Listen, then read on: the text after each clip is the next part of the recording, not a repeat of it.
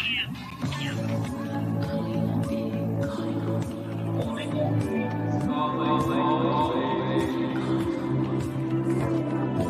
Calling all beings.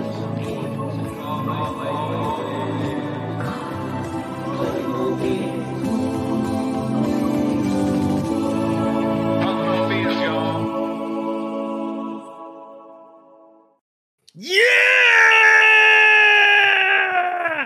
Welcome to Calling All Beings 100, baby. Yeah! Can I get an amen from anybody out there? Amen, brother. Amen. How do they do it in England, Frank? Doing all right, mate. Cold, rainy, but other You're than supposed that, to say amen. Amen. There we but go. There you yeah. go. There you go. We'll get to the Anglican Church later. Hang on. All right. I love it. Welcome to Calling All Beings 100. It's taken us 2 years, and I want to say, let's see, August, September, October, November, 2 years and 4 months to get here. Luckily, I had that many fingers to count on. But we're here, Nathan. So, and Mick, by the way, if you want to jump on, baby, I'll send you the link DM in Twitter, and you could jump on and speak British with Frank. We brought somebody on, so in case there's any interpretation needed, we got a translator. Okay, He's even got the headset on. It's like we're at those trials in The Hague, you know. So anyway, the Slobodan Milosevic trial. Anyway, so. That was a deep cut right there. The Slobodan Milosevic trial was a deep callback cut. Okay, that's what he's paying me for. That's a good one. So, we wanted to talk to you guys about what we intended to do when Nathan and I collaborated and started the show, and build out the rest of the cast from there. And although I could, start right here, I think nobody better to do it than the man that we call NFT Monet Money Nathan. All right, thanks, DJ. Okay, so first of all, I mean, I can't believe it. I don't know how the time went as fast as it did. 100 episodes, and to be technical, we've done a little bit more than 100 if you count the roundtables that we've done and a little bit of the smaller episodes. But in terms of the ones we've been itemizing, this is our 100th show, and it's just incredible that we've got this much content that we've created. To start at the beginning, where it all began there, it was kind of a weird confluence of events that occurred. So I was a fan of, we're all fans, of course, of That UFO Podcast with Andy McGrillen, and had been kind of a patron of his podcast, an avid listener, and also active in his Discord. And one day, it might have been a Friday, it must have been on the weekend, a link kind of popped up in the Discord that said, Andy, and I'm chatting with this guy DJ on his podcast. If any of my listeners want to jump on and have a chat with us about UFOs, come on and do that. So I jumped into that. That's where I met you. And we had a nice little conversation. And from there, we just started hitting it off and talking about what if we created our own show. And that was something I'd kind of mulled around a little bit. I know that you had been doing shows for years. I mean, you have been doing your MMA thing and NBA thing for a long time. You knew more about how to do the podcast and just kind of the repetition, all that kind of stuff. I had no idea, just trying to get into it, try to have that conversation in a public way. And it was important to me that if I was going to do it, and if I was going to do it with you, DJ, that we were going to do it in a way that was authentic to who we were. Important to me that we kind of try to be our real selves on the show. And, for those of you who know me, all of you guys do, it's important to me that we treat people well. That's like a kind of core principle that I have, that we honor our guests when they're here, their family, kind of like the Olive Garden. I don't have the unlimited breadsticks, but when you're here, your family, baby. And salad. And the salad. That's right. And so, we want it to be a welcoming place where we can just have a conversation. And there's a lot of content. It's an honor to me that anybody would spend time listening to us talk, because there's so many things to choose from. I have trouble keeping up with it. I know all of you guys do as well. It's just an honor that anybody spends time listening to what you create. And I want to respect that time, that when people spend time with us, that it's time that they feel like is well spent, that it's a conversation that they feel in some way a part of, that we're people that are having chats just like they would want to have a chat if they just could get together with people of similar persuasion in their neighborhood, at their local pub, whatever. We try not to be too fancy, right? We're trying to put on too many airs, not think that we're bigger than we really are. We're just trying to keep it real and keep it lively. It's a fun mix, and it's evolved, as you know, evolved over those 100 episodes in many different ways, and it's still evolving. I mean, this is a lot of it's a lot of work, it's a lot of thought. We try to approach this with a fresh perspective every time we do an episode to see what we can do and what we can do better. It's a work in progress, as we all should be. So that's a little bit about the show. What about you, DJ? I mean, give me your thoughts thinking back about what we got started and what you wanted to do and where we are now. Well, first of all, I'm glad Frank's back on camera because I thought the Vikings had made their way to the Northwest and got him. So I'm glad that he came back and that it's a relief. He and Uhtred were able to. So good. But in the chat, hi Julie. We're gonna get to you, and I want to say hi to Mick. Thank you so much for always being here. Paranormal Pixie Lara, I believe, is our Albuquerque homegirl. It's so great to see you here as well. So yeah, like Nathan said, the most important thing after that initial episode is I said, hey, I'm going to contact you about us doing, maybe collaborating on some episodes or something. And when we started to talk, and then we realized, hey, I think we're going to have a show. It was what's important to you and what's important to me. And we realized that those things lined up, and that, there'd be a little bit of comedy, but there'd be seriousness. But most importantly, what Nathan said earlier, we were going to treat all the guests with regard and respect, and we were not going to try to be hard-hitting journalists trying to tear something out of them. We felt like that would have diminishing returns, and the community has proven that out by and large. We are not the most important show. We're not the most listened to show. We're not the best show. We're not the most greatest show or honest show or whatever. We're just a show that represents us as folks and how we'd like to treat people. And even though we have very human emotions about things, we will try to put those aside when we come on air and bring the best of us as humans to the airwaves. And that sort of fit right in to when we brought on Akashi Chris, who I believe was the third member. And Akashi Chris Mullins. Mm-hmm. She's the best. Akashi Chris. Hey, Davey. Hey, welcome, brother. Yeah, you're welcome to join in when you please. You get the link.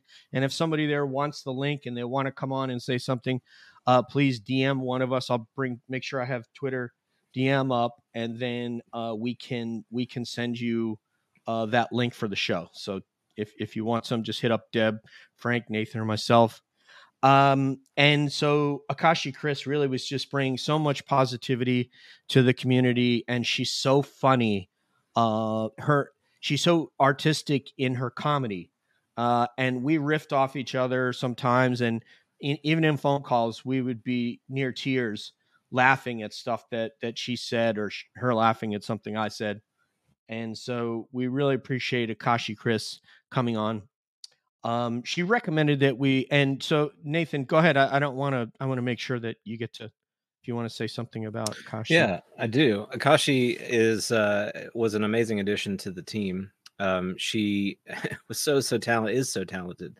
The things that she was able to do with the kind of the generative video, where she would take folks who may be newer to the community don't know what we're talking about, but a couple of years ago, it was pretty popular for her and Grant to be doing these kind of spoof videos by taking the podcast hosts and mapping their faces onto movie scenes, all these kinds of things. They're very funny, very well done. It takes a lot of work to get that stuff done, to put it all together, and they made it look so easy and just brought a lot of levity and fun to the community. So she's amazing. I had a great chance to meet her recently in Roswell, of all places. So to meet Akashi in person was really fantastic for me. And she's doing her own show now. So if anyone wants to check out what she's up to, she's doing a show called Mind Forked. And I encourage folks to go and subscribe. She's putting out some great stuff. Yep. Brilliant artist and person. And then we brought on, she recommended that we bring on Flarius Kevin, or Mhm. Greer's Flair, as he was known. And he was also doing things with video. I mean, at one point, they put Vinny Adams' face on Mick Jagger's body when we did the Rolling Stones versus the Beatles episode. And it was absolutely hilarious. He had, or I don't know if it might have been the Stones against the Who. I think it was that one. I can't remember because I know one of them, I think, like Frank was Ringo Starr. So, Yeah. but one of them, he had done up the members of the British invasion. He had put the UFO Twitter person's face on the body of like members of the Who or the Stones, and it was hilarious. So, he also had some great pregnant pauses and was just a really funny guy. Great addition to the team. Yeah, Kevin had one of his great talents was disarming our guest with a question that they might not be expecting, and even kind of the way he would interact with them would disarm them, because he's just not interacting in a way that people would expect. And so, he kind of create these moments where you catch your guests a little bit off guard, and they drop their guard down, and they're able to say things or start getting into conversation they might not otherwise. And it's really fun to see and watch. Kevin also a talented artist and really has a big heart for kids. So a great part of the show. And he also had a really fascinating interest in Terrence McKenna. And that's something that I have an interest in as well, in psychedelics and how Carl Jung. Carl Jung, and how that intersects with the UFO phenomenon. Yes, absolutely. So we appreciate you, Kevin. And then we brought on this girl called Debs, who has this beautiful Maryland accent to go along with her beautiful face. And let me tell you, if there was a person, Nathan, that sort of espoused the values that we had, sometimes even in a more broader fashion than we even could. Yeah, it was Deb, and he has been there episode after episode after episode after episode, making. One of her gifts is to make guests feel great about being there and welcome, no matter whether they're somebody who is not known at all, which you don't have to be known to get on Cab, by the way. You only need to be interested in conversation, and hell, there's a lot of people fall in that category. Or if it was some huge guest that we're having a director, or something like that on. So yeah, Debs has been just an amazing addition to the team, and now she's just, like, you can make a decision to bring somebody on, and they can make that decision look even better with the work that they're doing outside of the show. And I'm talking about UAP Med now, where Deb is one of the principals and does their podcasts and records interviews and is sort of a paragon of virtue over there, just like she is in Cab. So, okay, Deb's amazing, absolutely. I remember when we first got introduced to Deb, she was pumping out documents just like a document machine. Yeah. And when you told me that she basically did all of that from her cell phone, I mean, it really blew my mind. Deb, if you don't know her, is one of the hardest, I think, working folks in the UFO community. She's connected to a lot of folks. She stays connected. She goes after those connections and kind of nurtures them.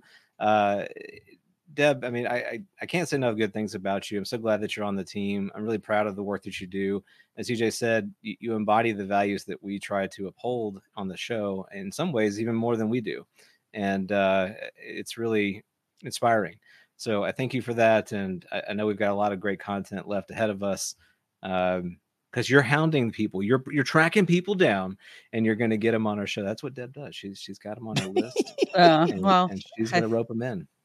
Thank you, guys. I appreciate it. Can I tell the funny origin story of my coming on Cab?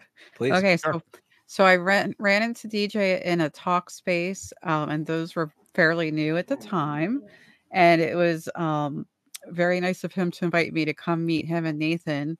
And I didn't know what to expect, so I literally wrote a report. Oh yes, now I'm remembering this. Yeah, yeah. We had to get her. We had to get this girl calmed down before we bring her on air. Yeah, I had no idea. I had no idea what they wanted or what they wanted to talk to me about. I wrote a report and I summarized a lot of the documents that I had looked at for that report. It was hilarious later in retrospect. I don't know what I was thinking, but I just wanted to share that little bit of origin story. And luckily, they overcame my report and let me come on. Yeah, it was a lot, Deb. It was a lot. I'm not going to lie, but it was amazing to see what you were doing. And we knew we needed that element on the show that you brought, this deep knowledge of documents and commitment to things. And you continue to do that. The most important thing that you, Nathan and Debs, have of wanting to have the guest have a great experience, and that has to come from a genuine place. It can't be just, hey, it's great to have you, because they could know whether you really mean that or not. It's just a feeling. And while I can show you how to format a show, what you guys have, I couldn't teach you to do that. You just have to have that, or you don't have that. And you have that. Frank has that when people come on with him. Somebody couldn't teach Frank to do that. We could teach, he figured out, him being a broadcaster on his own and being a performer, it wasn't a big stretch for him to learn how to do a show. But for someone who's never been on air, I could show you how to structure a show, but I can't teach you how to make a guest feel good. And you guys and Deb, you had that. That came very naturally to you as soon as we brought you on air. So thank you for having that, because that makes it so that we can do a show that we're proud of. And there might be 12 people in the chat or 9, but at the end, we feel a sense of accomplishment. And as compared to 300 when we had Jim Semivan on. But it doesn't matter. We have had guests where we've had, even Joe and Jesse brought quite a group with them, but we've had shows where there necessarily wasn't a lot of people, but we're very proud of the conversation that we had at the end. Nicole was that way because we didn't have a paranormal listener base, but that didn't stop us from doing the episode and vibing with her, and it just felt really good. And that's what you guys are just so great at. Well, I want to say something about you for a second, DJ, because you're really great at that. You have a heart that is so generous and so giving. And for me, it means a ton. Your friendship is very valuable to me. The way that you, keep track of us, that you kind of go after things, the heart that you bring to the show, the enthusiasm you bring to the show. I love how Kelly Chase described the show, that it's kind of a, like the living room of the house down the street where all the kids kind of hang out after school. That's a great vibe. I know kids don't do that as much today as they did back in our day, but it is a great vibe. It's a place where you just kind of can hang, you can chill, you can talk about whatever you want to talk about. You don't have to feel like you have to be a certain way. The fact that we can have a show with someone who's not well known and we can have an amazing conversation with them. Sometimes those are the even better shows than shows when we have a guest that everybody knows. That to me is a huge accomplishment and something to be proud of. And we look for those opportunities. We look for folks that we can talk to that are going to bring that style and kind of conversation to our show. It's fun. I have to agree. Duncan, take it easy. Thanks for stopping in. Davey's here. Be right back, Julie. Okay, and Maxie McCabe is here. Let me tell you guys. So I don't know if you guys heard Max's song. So Max gave us the first look at this song, and then he's distributed it to one of the BBC stations, and they said, "Mate, we're gonna play this. I don't know if we can get it in regular rotation, but we're gonna play this song." And it's a brilliant song. So Frank, I don't know if I think I posted on Cab Frank, so check it out when you have a chance. Yeah, he's nodding his head. He's a professional. Love Max. I know Max is wonderful. He's been part of our fam for at least a year now.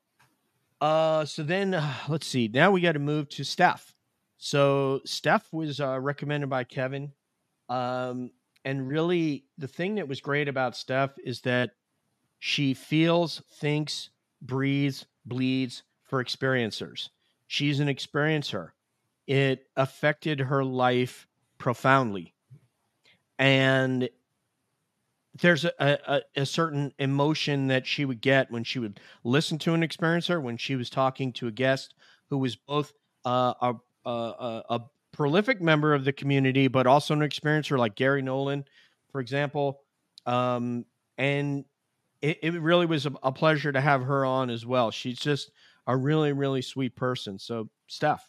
Yeah, she's amazing. Just had that light that you could see inside of her about this particular area of interest, and we needed that element, someone that cared and understood that angle of the phenomena in a way that you and I really didn't, and Deb, you didn't either, just from that kind of intimate, direct exposure to it. And that's something that's really important to us. I know it's really important to all of us here on the show today that we not lose sight of those people who've had experiences. They often, I think, can get kind of drowned out in the noise of the latest soundbite that the conversation, what's taking place in the public conversation. We can lose sight of the people who've had direct contact with some of this and are trying to make sense of it. It disrupts their entire life. They're going to piece their life back together in the wake of that experience, and having someone who understood that and could connect with a guest in that way to kind of bridge that divide that none of us could in the way that she could was really, really, really powerful. No doubt. Just exactly what you said. We've met so many people. I mean, Max in the chat is one that it's been very, very difficult for him to deal with seeing what he saw on a couple of occasions. I mean, multiple occasions now, but back in around 2014 were some really big ones, seeing like a school bus size cylindrical object over his house. But, you talk to somebody like Steph, which he has, it really helps to know that there are other people out there. David John Lanier, one of our great friends from Alabama, who's had a lot of experiences. Special ops guy, thank you for stopping in, brother. Take care, peaceably. So, yeah. Another great addition. And after that, I think the next two was last Christmas. And I was driving to South Florida. And I get a signal call from Franklin. And he says, "I want to be part of Cobb, mate." I don't know if that's the right accent. Go ahead, man. Yeah, you pretty much got it, man. You pretty much got it. You're getting better at this accent. and we really did, want to have Frank. I'd thrown a couple of pieces of bait in the water and seeing if he would bite. And he said that he wanted to be part of Cab. And it was about the same day that Leah Prime, I think, was recommended by Debs to be part of Cab. And Frank, so I was working up at AFSOC, pretty new, and Frank and I had we weren't on Signal yet. We were on WhatsApp, and we had some WhatsApp calls during the day. And he's like, he's like talking to me like either me or my show is more important. He's got a bigger show than we have. You know what I mean? I mean, he's got, he's a huge presence. He has a really big reach that reaches all the way across to here in the UK. But I said, dude, we'd love to, get on air with you, have you on as a guest and all that kind of stuff. And that's how it started. And we had him on. I think we must have had him on at least 3 times. We had him on as a British Invasion. We had you on with Frank and Frank. We did you and Frank Milburn. And I think another British Invasion. I think we've had you on like 2 of them at least. So, and I don't know if you were on the one where we had Dan and Dave Smethurst. I don't know if were you on that one as well. Yeah, so we had you on several different times, and so yeah, it was a no-brainer to bring you along because Frank's perspective, he's very nuts. I couldn't help thinking when we were having lunch with Darren, I was kind of thinking about who has the opposite approach to Darren of the phenomenon. I'm like, it's Frank. Go ahead, Nate. Take it away, Nathan. Yeah, I mean, look, Frank, you put out amazing content, and the show, your show title is so apt because you're very articulate. You're the way that you think about the entire issue is comprehensive, and your delivery is so spot on, so thoughtful, so careful. it's just you're going to get great content every show from Frank, guaranteed. Yes. It's going to be good content. You're going to enjoy it. And it's not just, look, anybody can get on here and talk, and we talk a lot about UFOs, but it takes a lot of work to sit down and think about, okay, I want to structure a show. It's going to have this kind of content. I want to hit these points. I want to make sure to bring in this evidence, etc. That takes a lot of work. And some people feel like people can just jump on a microphone and kind of, spew that material out. It doesn't work like that. I mean, maybe for a very small number of people, it works that way, but for most people, it doesn't. And Frank, you make it look really easy. It's just such a great thing to have you a part of our network, to have you to consider you as be a friend, to have you with these roundtables. I love the fact that we've got this connection to the UK. It's a place that means a lot to me. I've been there several times, and there's a sort of a bond there that is powerful. And because this subject spans, more than just this narrow sort of geographic area that, you and I over here in the US occupy, and even more than, obviously, it's something that influences and impacts the entire world. And to extend that reach and get that voice in as many sort of different ears as possible, that's what we're all about. And Frank does an amazing job at doing that. Yeah, our connection to the UK, I lived there for 3 years, and Nathan, I believe, has a very similar connection to me, to where we both feel like we could live there. We just love the place. And then meeting these guys, puts in a place that we already had affection for. It puts an even greater face on it. So, Franklin, my man. The other thing, let me tell you something else. Is one of the interesting things is we just talked about a juxtaposition between you and Darren, but what you and Darren both have in common, and we're talking about Exo-Academian for those of you who just know him by that name and not Darren, is they can do a monologue show. And the amount of preparation, for those of you who are wondering why Frank missed so many times on air, is because Frank doesn't pop on air and go, okay, I'm just going to spew my feelings about something. He goes through an enormous amount of preparation and structuring a show before he puts it out. And so if he couldn't meet his standard, then he said, okay, I got to take a break. So with that, Franklin, take it away. Yeah, thanks both. I really appreciate all the very kind words from both of you. And it's funny actually you mentioned about EXO, Darren, because I've actually probably listened to every episode that EXO has done, like since like way back in the early days of his podcast when he did more of a sort of like documentary style. Mm-hmm. You're probably right, and I've only sort of realized this about my own way of looking at things quite recently as well. I am quite nuts and bolts and focused on the government angle and all that kind of thing, and obviously EXO has a kind of like you say, a bit of an other end of the scale, but we do have kind of very similar approaches in some ways as well, which is it's interesting to kind of, but I like the fact that it's very different the way that EXO and obviously when you do Liminal Frames as well, Nathan, you sort of delve into those areas, and I always come away with food for thought, but obviously when I started getting involved with CAB, you guys, I remember seeing it crop up on Twitter, and I actually thought, no word of a lie, that you were actually cab drivers that you'd met. I thought that you'd all met, like, with the one thing in common of being taxi drivers. I genuinely did, and I was really, because he had the original logo had the taxi in the logo, so I thought maybe you'd been on a break at the taxi rank and you're all having conversations about UFOs. Anyway, I soon realized that wasn't the case.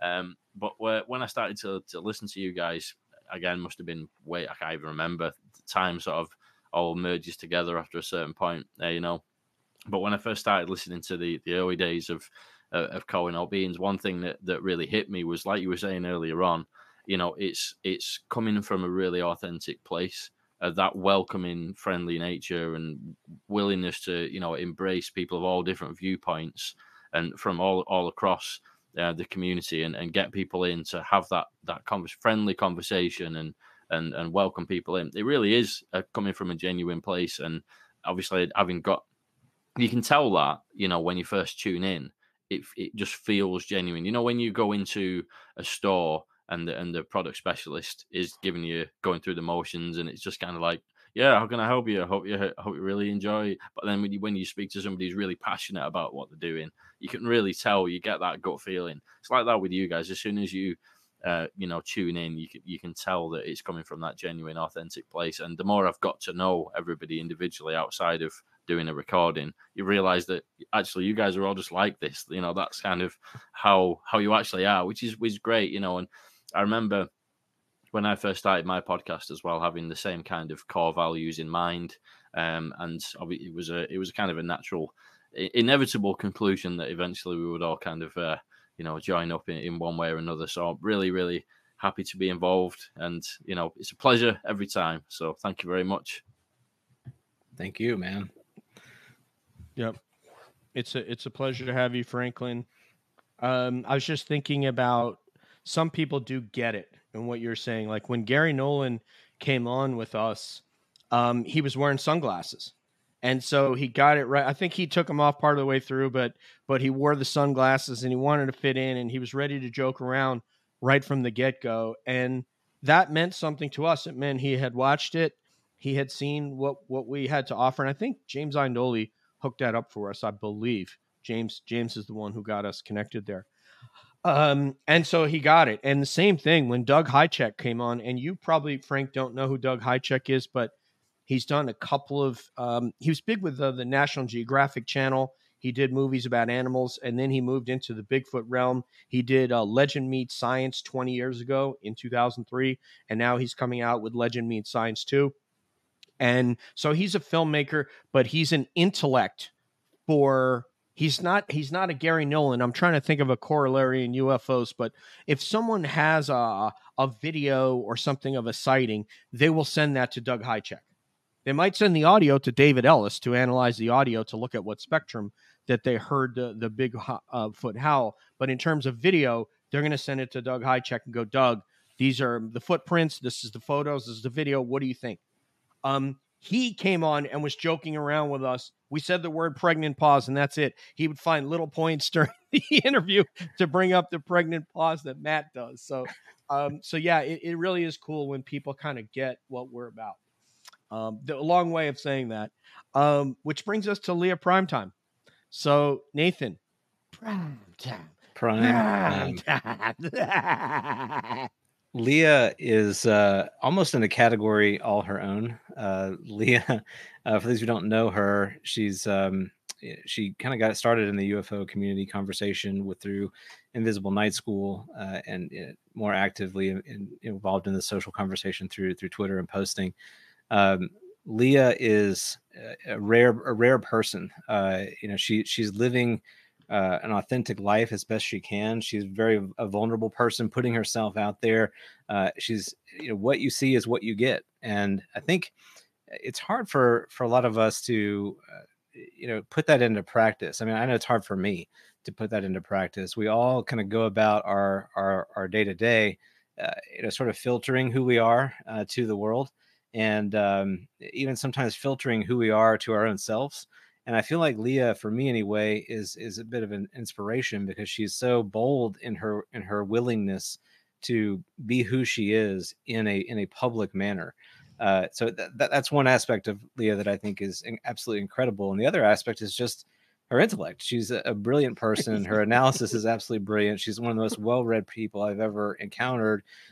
She's a multidisciplinary thinker. Those are the kind of folks that we need in the conversation who can look at in the different aspects of the phenomena, the different experiences, and connect the dots to other areas of the human experience. She does that, I mean, just effortlessly. It's incredibly amazing, the things that she's able to do. I think a lot of people, for many people, Leah kind of goes right over their head because she's operating at an altitude that many of us, don't necessarily fly up to very often. But it's absolutely fantastic. And I'm just grateful to have crossed paths with her, had a chance to meet her in New York, and now that she's kind of helping us on the show from time to time, bringing her perspective, it means a lot. And to kind of take a quick diversion from Leah, but she's a good example of this. That the way that I think about CAB, in some respects, is like that extended family. So yes, we're kind of the cab drivers, and we're bringing somebody into the cab. We're taking you from point A to point B on the show to have a conversation, but we're really encouraging people to do the same wherever they find themselves. We want that to be sort of a caught way of being in the community. And so I think that Leah embodies that in the way that she acts, the way that she interacts with people. And to see that kind of taking hold in not only what she does, but in what Frank does and the other friends of the show that we have, to see how they interact in the community and kind of take that ethos, that essence of what we're about. Not that we have the corner on the market on it, but we're trying to amplify it. And the fact that we're seeing that happen in so many places, to me, is what it's all about. I'm not here for the glory or the platitudes or whatever. I don't care about the ribbons or the championship belt. I just want to have this conversation, and I want to have it with as many people as I can. And I want it to be productive, and I want it to be thoughtful, and I want it to be enriching and encouraging, because at the end of the day, nobody has the corner on the truth here.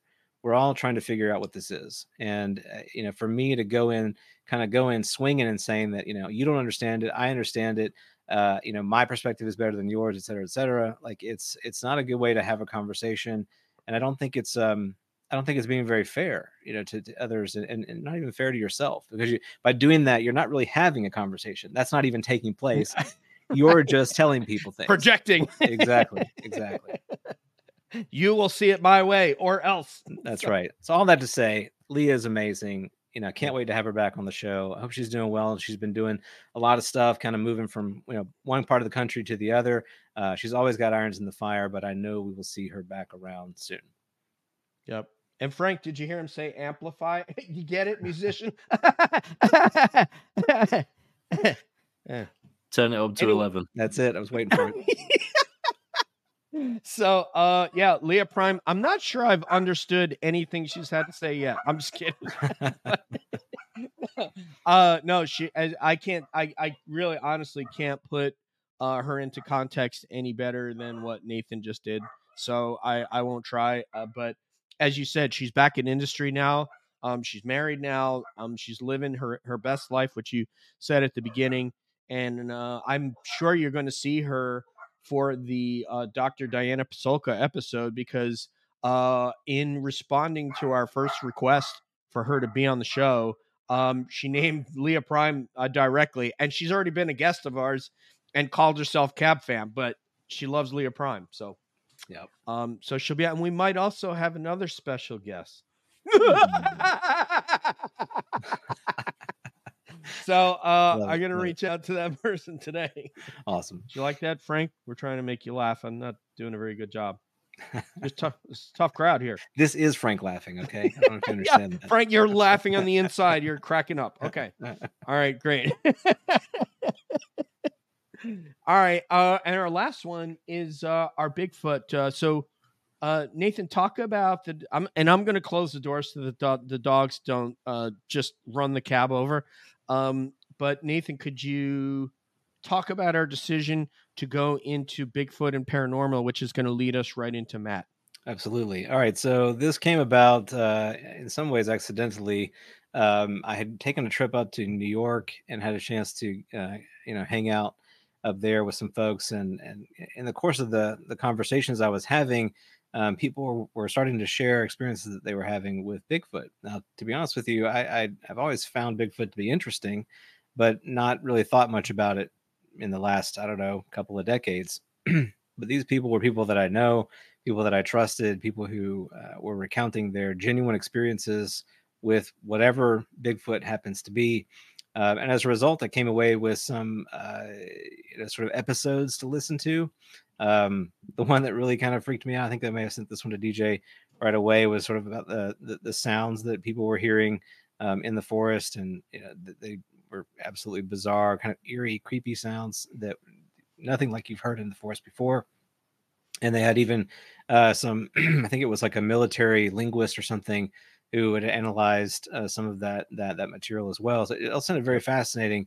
Sent that to DJ, and then DJ, it's like I kind of, you caught the bug at that point in a big way to want to have that conversation on the show. Want to bring more of the Bigfoot content onto Calling All Beings, which I think has been fantastic, because it's very difficult to find shows that are going to talk about UFOs and Bigfoot and the paranormal all in the same space, without kind of wanting to prejudice one or the other, like make one or the other more real, more valid than the other one. And I think that highlights for me something that if you're in the UFO community, you should be thinking about paying attention to, because what are the biases that you have? What are the biases to experience that you have, the filters that you already put into place by default? I mean, I certainly had them. Look, I thought that UFO experiences were, sort of quote unquote more real than Bigfoot experiences, but I had no basis by which to make that claim. That was just something that I inherently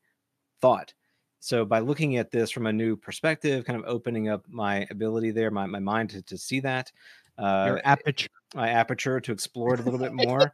I mean, that's where we are. And I think the Bigfoot community doesn't, as you said this many times, CJ, I think it's so spot on. They don't have a Chris Mellon or a Lou Elizondo who has stepped out and championed this cause at the highest level to bring this forward. And what would happen if somebody did? I think that's really the question.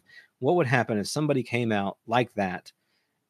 Where would you then be when it came to thinking about the Bigfoot phenomena? I think it would challenge you, it would challenge the assumptions that you've made, and get you to start thinking about reality in an even broader way than you do now. So all of that is a bit of a, I'm known for it sometimes, a lengthy preamble to bringing on Matt Knapp onto the show. And Matt has an incredible base of knowledge about Bigfoot. He's had his own show, tons of episodes, amazing recall of events and people and experiences. He's got one of the best voices in podcasting, as far as I'm concerned. And he's a thinker who's willing to tackle the bigger, deeper problems, even those that confront him in the Bigfoot community. And he'll be the first to tell you that there are factions in the community that, some think it's more of a physical thing, some think it's more of a spiritual thing, and he's willing to entertain those different perspectives, whereas some people don't even want to have that conversation at all. So yeah, Matt was an awesome addition to the show, and just I think signaled the broadening of our interest on Cab as we move the show forward. The other, I think that thing that was interesting for Nathan and Debs is that he was equally adept when we would bring on a UFO guest or talk paranormal as he was with Bigfoot.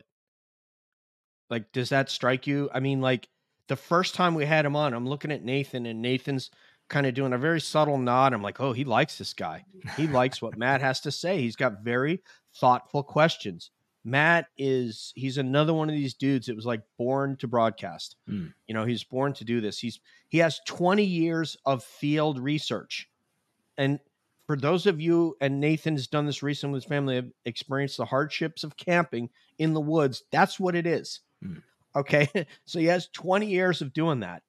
And that's in addition to doing, taking phone calls, exchanging emails, blogging to find out who's experiencing what, where, get messages of, hey, come to my property, or, come to this deer lease, all this sorts of thing. And then also be broadcasting, one of the premier guys on Bigfoot Outlaws, which was a huge show, since, disbanded because of what happens in the community. Creative differences, unfortunately, breaks up great partnerships. And like Franks has seen in rock and roll, it's broken up more great bands than he could count on two hands. Yeah. I mean, on four hands, there's so many, bands that are broken up, and that happens in the creative community online as well. So Matt was just a brilliant addition, and he never seemed like he was out of his depth with no matter who we had on. He would be a very quick study and come up with a good question, and they would tell him so. And it's like, this guy hasn't studied UFOs at all. So I don't know. It was a pleasure to have Matt on. That brings us to, there was at some point we decided that there was so much going on in the chat that we needed to bring on the Jewel of Indiana, also known as Julie. You guys know her as Jewel of the Wood. Correct me if I'm wrong, Julie, if I got that right, or Jewels of the Wood. Currently living in Alabama, who I had the pleasure to have a couple of hours eating dinner and by the seashore there with her and David John Lanier, and get to know her. And she is a multiple experiencer of both the paranormal, Bigfoot and UFOs in like the parking lot of like a Piggly Wiggly. So with her mother in the car. But mom told her we're not going to talk about that anymore. Julie, what is difficult about what she does? By the way, Max, I want to say something to you. If you're still there, put the link of your SoundCloud in the chat so that we can put it up on there.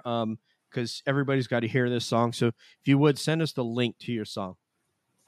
What is interesting about what Julie does is it's much, much easier to connect with people and make people feel welcome in a audio visual medium.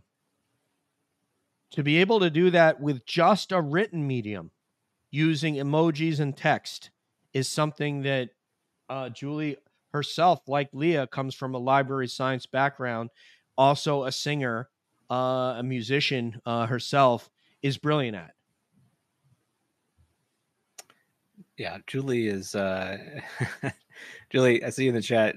Thank you so much for everything that you do for the show. For those of you who don't know, we're not paying anybody to be on Cab. We're not monetizing the show. We don't sell any merchandise. Maybe we should at some point. But all of us are volunteering our time, right? And those of us who are on here talking, we're volunteering our time because we want to have this conversation. Julie volunteers her time just to hang out in the chat and be a welcoming presence for the show.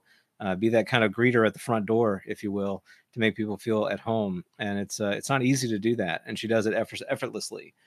She also is not just a good greeter. She's a good bouncer, right? So she can tell if somebody's acting a fool up in the club, and she can kick them to the curb. And we need somebody like that from time to time because, we're not going to tolerate, abusive kind of behavior, negative behavior in our chat. That's not the atmosphere that we want for the show. That's not what we're trying to put out into the world. So if you're bringing that into our house, then we're going to ask you, sometimes tell you to leave. Forcefully. And that's what she's great at doing. So we couldn't do it without Julie. She's absolutely incredible, and we're lucky to have her. Thank you, Jules. Love you. I really appreciate what you've done for Cab.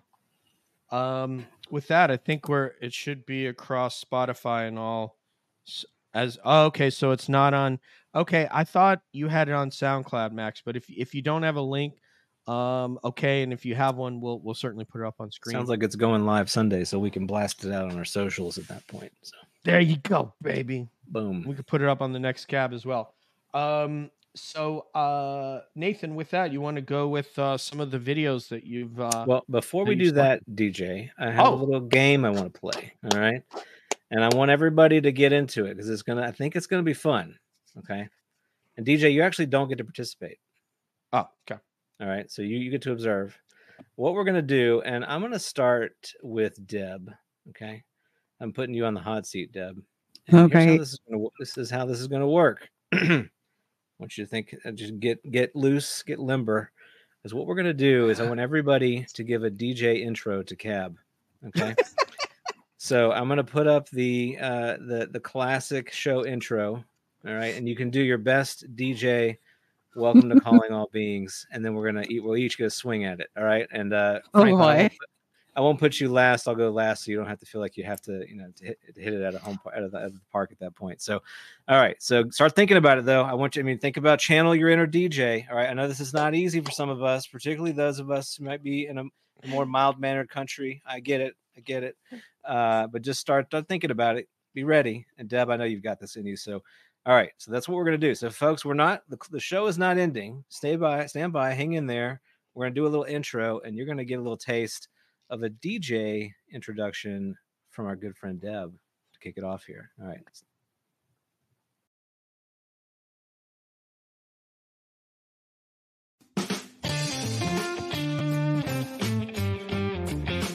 Calling all beings, y'all. Let's get it. Put your hands together. Put your hands together.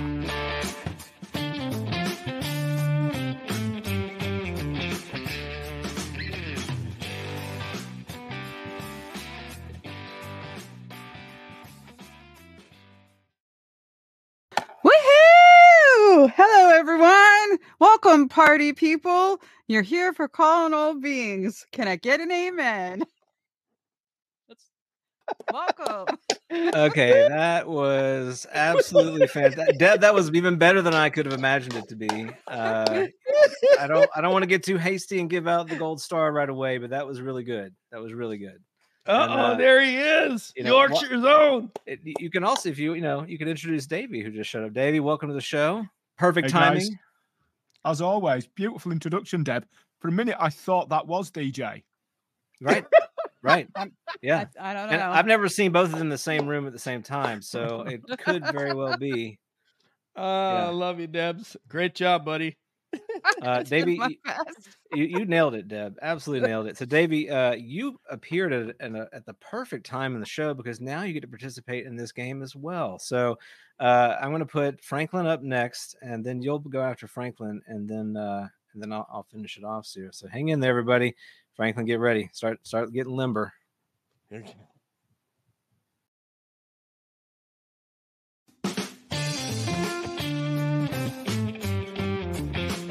Calling all beings, y'all. Let's get it. Put your hands together. Put your hands together.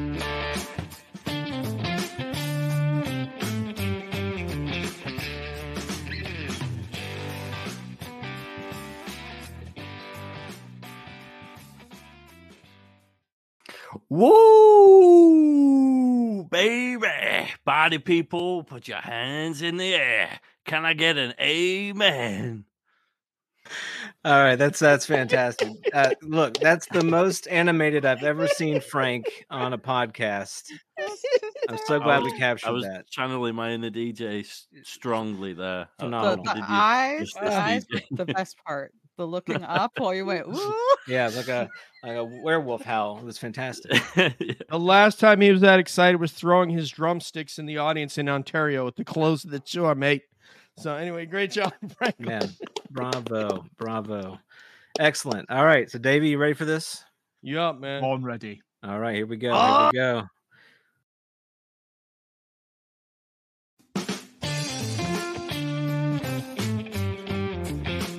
Calling all beings, y'all. Let's get it.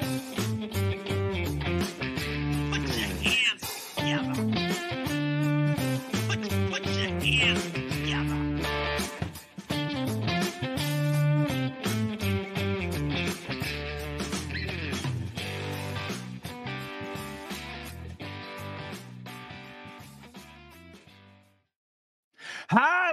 Hallelujah! Can I get an amen? You are on Calling All Beings, and I am the second DJ. Nailed it. Fabulous. DJ, how did he do? Oh, he was awesome, man. I love it. Hallelujah. I love it, man. I love with my British brothers. We might have to use these. That's a great point, Deb. We could use them. Yes, future we cuts. could. Absolutely. Yes, and now StreamYard, you can make those clips. So yeah, Mhm. it's got that new tool. It's so- like we're almost auditioning for you're like an understudy, you know. So if DJ can't make a show, we know who to call to do the intro for us. Yes, we're gonna get one of you. And Nathan, hopefully you're gonna play yours and the one I sent today, because that one has you, me introducing you introducing me, and then I don't remember what we did. It was nuts. I'll see if I can pull it up. I don't know if I have the clip ready, but I'll try to get to the show. All right, so let me take a swing at this, y'all. I'm gonna do my best. We'll see what happens. Hang in there.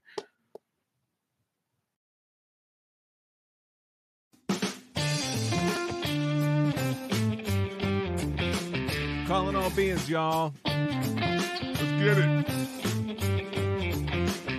Put your hands together. Put your hands together.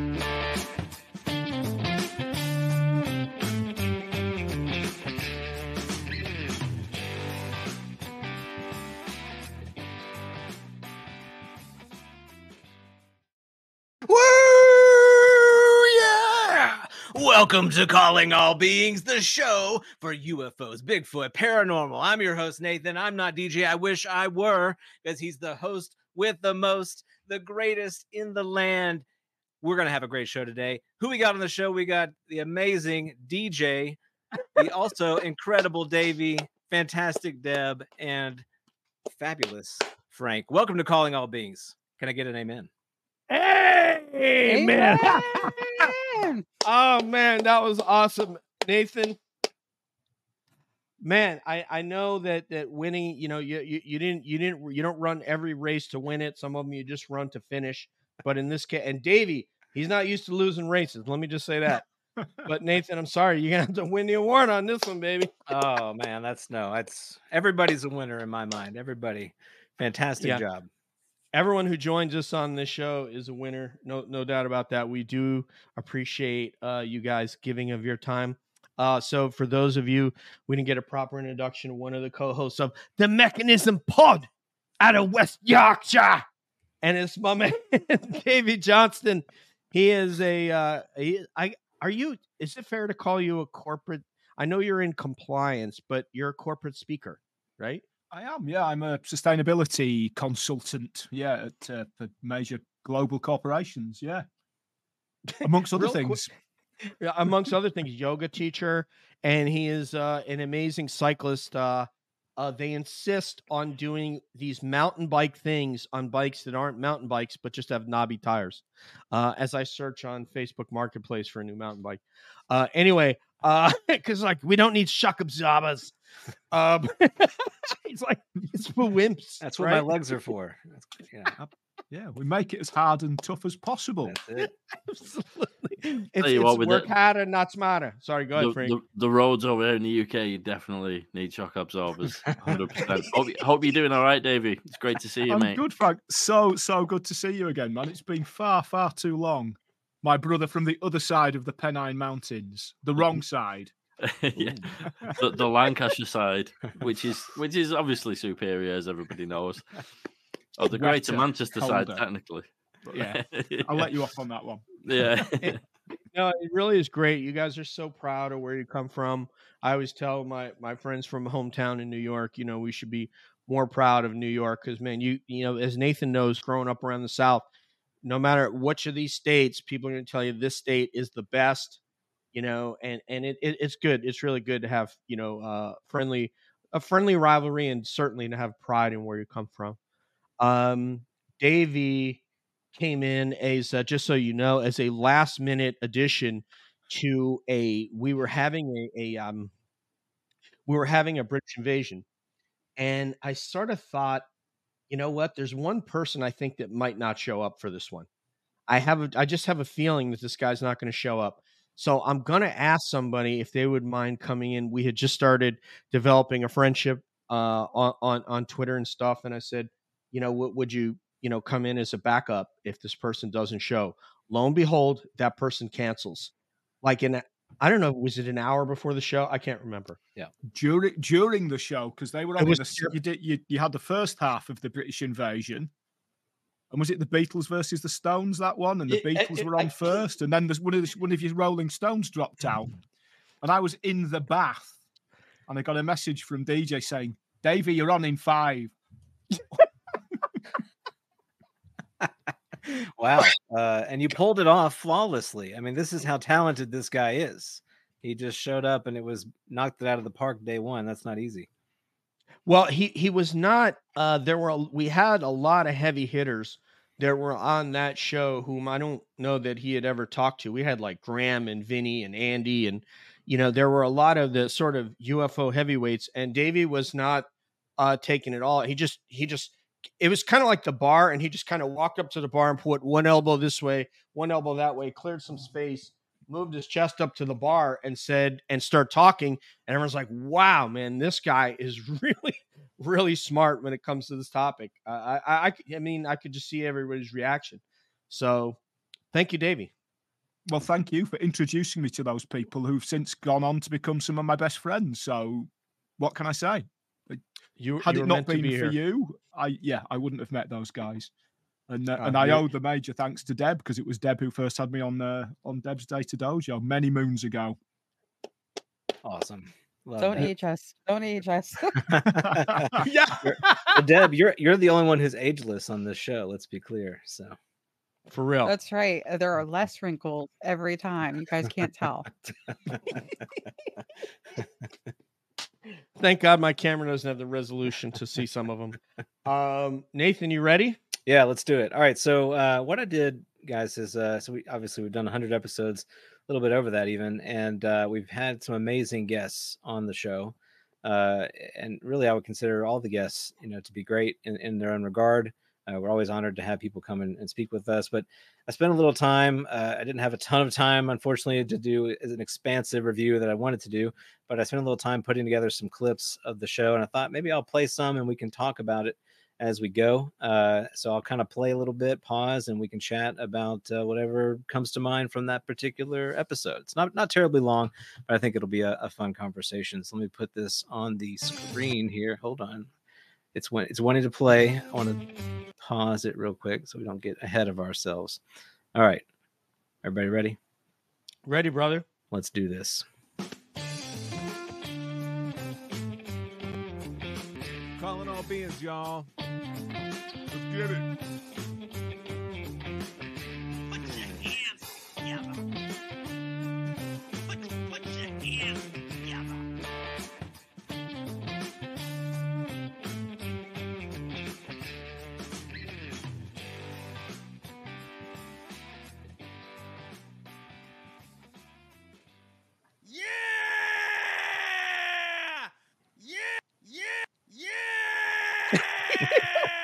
We ready to bring on Deb now, Nathan? This is, she goes by at a study of UAPs and UFOs. Her name's Deb. She's a psychologist by trade, and she has really done a deep dive into document research. Hi there. Okay. All right. Hold on. Before we get to Rick Doty. All right. So Yeah. James Iandoli. I want to spend some time on James. I didn't clip anything that James actually said, but I get the part where we brought Deb on the show. And for those of you who may not know this, James Iandoli is one of the most gracious, generous people in the UFO community. The guy is incredibly humble. He will reach out to anybody to encourage them to continue looking into this topic and pursuing it and researching it. He amplifies voices. The guy is a force of nature, literally, in the UFO community, but you wouldn't necessarily know that unless you've had that kind of interaction with him. So he's been doing this a long time. And it was a huge honor for us to have James on the show, and just so happened to be like a crazy coincidence that he and DJ basically kind of grew up near each other. So DJ, what do you want to talk about there about James? You know what? Because I've talked so much during the show, I want to get Debs and Davey in there. But James, we became friends. I actually got to where I take my friends for Italian food. When I go back home, we usually have dinners of 20 and 30 people. James lives walking distance from there. We got to see each other. Got to meet him in the city, this gargantuan of a person. And he has said some things that really have impacted me in a positive way and made me rethink certain situations that we've run up against in the community. He's a great friend. And I want to tell you, a lot of content creators will invite a guest on and allow you to surmise how they got that guest and the force and power of their personality and magnetism got that guest. I'm going to tell you that Frank was integral in us getting several guests. I possibly Jim Semivan, certainly Gary Nolan, probably, I don't know if Dr. Pasolka, if we got her on her own or with James's help, but he has helped us get several different guests. Vinny has helped us get several different guests. And we will come on air and tell you that, you know what? We thank this person who went out of their way to put their reputation on the line to get us a guest. And that's kind of how I think about James. And that's not even mentioning out-of-body experiences. One of the foremost authorities, at least in our community, on CE5, who's been able to do it safely, something that a lot of people are very, very wary of messing with, even Debs. And yet Debs and James are great friends. So that's my thoughts on him. What say you, Debs? I think of James as like the big brother everyone wants to have. Like Mhm. he's a warm, protective, encouraging force of nature. And he's also extremely selfless. Like I've seen him go without eating to make things go well in the New York conferences. Extremely capable, very knowledgeable, and I've never seen him say a harsh thing to anybody. Like I can't even imagine it. So he's one of the best of us all, and truly, we appreciate him. Yeah, I mean, I can't say any better than that, Davey. As somebody who, I don't know if maybe you've actually met him, but what's your thoughts on James? He's the big brother I wish I had, to borrow Deb's phrase there, but he genuinely is. I've spoken with him twice, and on both occasions, he really had no reason to speak to me or to know me, but he was gracious, helpful, supportive. He's an absolute force for positivity. We've talked once or twice, him and I, on matters around yoga and meditation. It's an interest and a hobby and a particular area of interest for both of us. And one of the things that I really love about James is his idea of maintaining your spiritual health. And I know that this can be a toxic world, a toxic environment. And so it's one of the things that always springs to mind when I think about James is, what's this doing for my spiritual health? So, James, if you're out there, keep doing what you're doing, man. Beautiful. And he certainly is. I don't know if he's involved in this new project or not. Nathan, do you know if he's involved in this new film project? I'm sure he will be on camera as a minimum, right? Yeah, I would think so. I mean, here we're talking about the effort from Kelly Chase and J. Christopher King and Jordan Flowers on Apocalypse.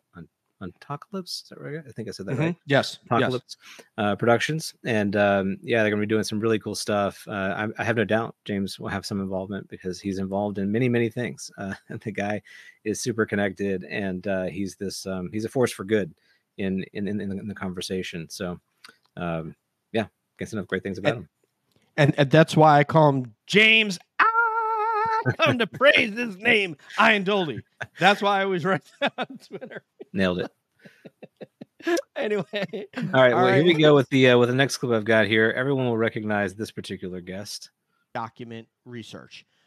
Hi there. So I have some questions from the audience and quite a few of my own, and I'm going to try to do it as a lightning round in the interest of time. So we're just going to go with asking you to say yes or no, if that's okay. Sure. Okay, here we go. Is NASA keeping info from the public related to the UAP topic? Yes. All right. So great one, Debs. I like how, no doubt. Yeah. So I like how Deb, I guess I'll put me up here. I like how Deb was just like, I got a lightning round, and the lightning round was like, it was so beefy. There were so many questions in there. I mean, Deb, it was amazing how you got them all in there. But at the very end, this is my favorite part. You said, I've got one more question. You asked this. And she's like, well, I actually have one more question. So this is a classic Deb. I've got one more question, but maybe I have one more after that. And he was so gracious to answer those questions. I know that Rick Doty is a polarizing figure in the UFO community. I totally get that. And I respect that position. I respect that some people don't like him. Some people do. Look, the world is a complicated place, and people are complicated. They live complicated lives. I'm not condoning everything that Rick Doty has done in his life, nor would I want him to condone everything I've done in my life. But I think he's someone that we need to at least listen to and evaluate what he's saying in the conversation, because that is a perspective that is a part of the story, and it's a big part of the UFO story. The decades and decades of the obfuscation, the cover up, in some instances the strong arm tactics of dampening down the conversation in the wider public. Rick is a part of that story. He has a valuable insight to it, and you can decide whether you want to believe him or not. That's not my job. That's your job. I trust that you can use your own judgment and navigate this world on your own. But it was really interesting to have him on the show. Didn't ever think I'd be talking to Rick Doty, not only once, but twice. But then I got to meet him when I was in Blackpool which was absolutely surreal. So pretty wild. But DJ, what do you want to say about that particular exchange? I found him to be very forthright, honest, candid, even apologetic. Nathan, when we didn't ask him to be apologetic, and I think J. Christopher King and I had a dialogue with somebody online regarding this, and people will conflate the larger UFO, the governmental UFO conspiracy to keep this story where they wanted it to be, and in fact, in most cases, nowhere, and his specific mission to lead a target to believe that what he was seeing was UFOs, to throw him off the scent of actual classified technologies that were being projected up into the sky from Kirtland Air Force Base that he was collecting in a variety of ways. And we're talking Paul Benowitz here is a very intelligent man and was able to see that something was going on. And because he had a belief in UFOs like we do, it would be easy to make somebody like us believe that it was UFOs in that case. Not to mention the fact that there have been UFO landings and sightings at Kirtland Air Force Base prior to that, and perhaps even after that. I don't know. Deb and Nathan would probably know that better than I.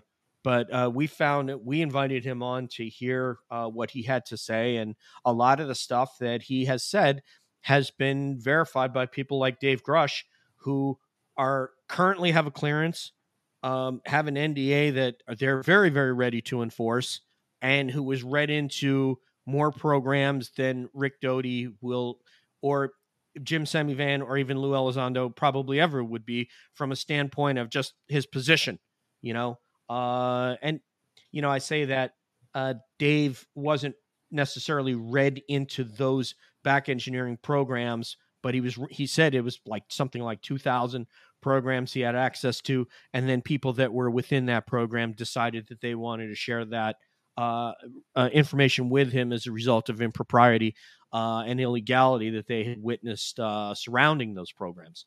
So, but Rick nonetheless gave information that people could say, I don't know if that's true. And now when you listen to Dave Grush, well, it sounds pretty accurate to me. So, a lot of it. So anyway, Davey. Yeah. Polarizing, exactly what you said, much derided. But if you only listen to what you want to hear and the nice stuff, you're only going to get one side of the story. You need to take in all viewpoints, all histories. And this is a man who has been deeply involved in this topic for longer than any of us. And he has seen things and heard things and been involved in things. And again, some of the things he's done, not pleasant. But you can't make an omelette without breaking some eggs. And giving him the platform to speak, for people to hear him, to question him, and to challenge him as well. Fantastic. What I did love about that little clip, though, and I wonder whether this was something that he'd done deliberately, was you couldn't see his eyes. He made sure he had his glasses on with a reflection of his screen. So I'm trying to read, is he lying? Is he making this up? You could not see his eyes. So maybe that's something they teach you in AFOSI. Yeah. Well, and yet, Davey, Darcy Weir has done 2 films about just the question that Deb asked, that he's brought up several examples of where they've had sightings. And then just recently, didn't somebody put out something from, I don't know if it was Apollo 10, where they saw something and they were basically in Apollo 10 orbiting, and they're hearing ethereal music that they shouldn't be hearing from inside the craft. Right. So, I mean, there's a lot out there that they've covered up. I don't think there's any question about that. So anyway, Nathan. Well, I want to get Deb's take on that. I'm Deb. I'm sorry. It was her lightning round after all. Yeah, Deb. I'm sorry. Go ahead, buddy. I'm sorry. That was definitely one of my favorite things to do. It's amazing how much information got packed into those 6 minutes of questions. I wish that we always had time to do those and always had that many questions, because there were so many things that he can share with us. And a lot of people do misunderstand him, and they attribute a lot of blame to him for things that other organizations did, like NSA, and don't really understand the history. of what was going on or how he was trying to protect our country with his job. There's a lot of confusion about it. He is polarizing for that reason, but I think the eagerness to redeem himself has motivated him considerably to share with us. And, he does put himself at risk sometimes with sharing some of that information. So, yep, just within those 6 minutes, there's a lot of rabbit holes if anyone wants to go back. And I also want to point out at the beginning of that episode, I invited him to be my BFF, and I'm still waiting for that to happen. If he's listening. You got enough BFFs. You got us. But no, that was fantastic. The questions that you asked, and what she's alluding to right there is that Paul Bennewitz was also a target of the NSA, and there was actually I don't know if I want to say a physical. There was a confrontation between Rick Doty, his partner in OSI, and the NSA agents that were surveilling Paul Bennewitz. And Rick had to basically forcefully say, this is our target. This is our operation of record since X amount of time. And you are impeding our investigation, because he had been around Paul. He had been on trips with Paul. He had been camping with Paul. He had been flying with Paul. He had had dinner with Paul. And he knew that these guys were out to try to possibly arrest Paul Bennewitz. And so he really, in that way, did I think a service. But again, a lot of things, people are going to see with him. What you said, Nathan, Davey, what they already think about him, but not seeing the whole picture. And I think that's what Deb was alluding to. Yeah. Hello, Anani T. Bienvenidos. Go ahead. Can I just say that if he didn't come out and tell us what he had done, we wouldn't know the extent of what the government was capable of doing to hide this topic or to mess with people in the UFO community. So that was really important. So just wanted to throw that out there. Yeah. No doubt. He obviously feels bad about it. So Nathan, take it away, brother. All right, here we go. Here's the next one. Nathan, take it away, sir. Yeah. So, well, I did have a prepared question, but I want to stay a minute on this experiencer topic, and because it is so important to many people. And you've mentioned before you've had some experience in your family and maybe some of your own experience. And we've had a lot of conversations with experiencers through the show. And you probably know how very personal it becomes for someone that's had an event like this, who's seeking answers. And do you have this sense that we, through efforts like your own and through what we're seeing in the public discourse, that we're getting a little closer to some of these answers? Or are we really just at the very beginning, we're kind of unraveling more questions? What's your sense there? Yeah, the government finally, Daddy, has finally told us that it's okay to do this for mommy, whatever, if you got mommy or daddy issues, that, all the above. Okay. And that what you're seeing or experiencing has a reality, whatever that reality is. Right. It's validating. And my first question was that it's been said that the CIA came to you to do the research related to the brain and to study I can't say it. I'm not even going to try to say it. I want to say the basal ganglia. Thank you. I've tried so hard to say it. I cannot do it. I'm not. Come on, let's do it. Let's do it now. Caudate. Putaini. All right, Deb. Deb, can you say it now? Caudate putamen. There we go. Yes, there you go. Easy, Yeah, easy. and let me tell you, having that education from Gary Nolan, that was priceless, and he was ever the professor, so I appreciated that. Fantastic. Remember, get the best deal going on the new Chevy Blazer at Caudate Putamen Chevrolet in Akron, Ohio. Go see sales manager Gary Nolan. Just take it right after the basal ganglia. I still laugh every time I see that part. Every time. I love it. It's so good. Yeah, it was great to have Gary on the show. And like you said earlier, DJ, he was so ready to participate in some of our shenanigans at the top of the show, which not everybody does. But when they get into it, you can tell they started kind of understanding that we're doing a little bit of an atypical UFO show, and that's the whole point, to kind of get a little more relaxed, a little less serious, although we can easily get serious, and kind of let's just see where we go. We bouncing around in that space. I always found Gary to be really engaging and interesting to speak with, and he's obviously very passionate about the subject. He's very confident in what he's doing. You can tell the guy just doesn't give two what's about anybody's opinion. He's just going forward. Forward is the only direction he seems to know. And I know he's out at the Soul Conference right now with a bunch of other folks giving his thoughts. And I wish him and his team on the Soul group all the best in the work that they're doing. We haven't heard the last of Gary Nolan. That's for sure. There's going to be a lot more from him in the future. And certainly they're going to be eating some soul food. Hey. Sorry. Anyway, but no, I do too. It's great that these minds are getting together. And again, what we're lacking in the Bigfoot community is that attachment to the help me, Christopher Mellon, the Lou Elizondo, the David Grush types. There's probably more that I mean, they do have Hal Puthoff, but the thing is the more current somebody has been in government and still has a clearance and still has contacts, it's very helpful. So hopefully the Bigfoot community will get there, because I think the progress that will be made at conferences like this, when you're getting people from different sides of the spectrum together, is probably going to yield dividends within the next year. And also probably is being recognized that it's happening on Capitol Hill. It's harder to ignore when you get academians at this level and so forth gathered at these conferences. It's very difficult for them to say, this isn't happening, this doesn't exist, don't see what's going on behind the curtain here. So he was awesome, and I hope that we have Dr. Nolan.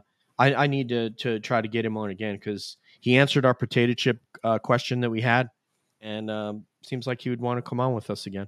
Agree. Davey. Debs, yeah, Davey. Oh. He's a proper human, isn't he? Mm-hmm.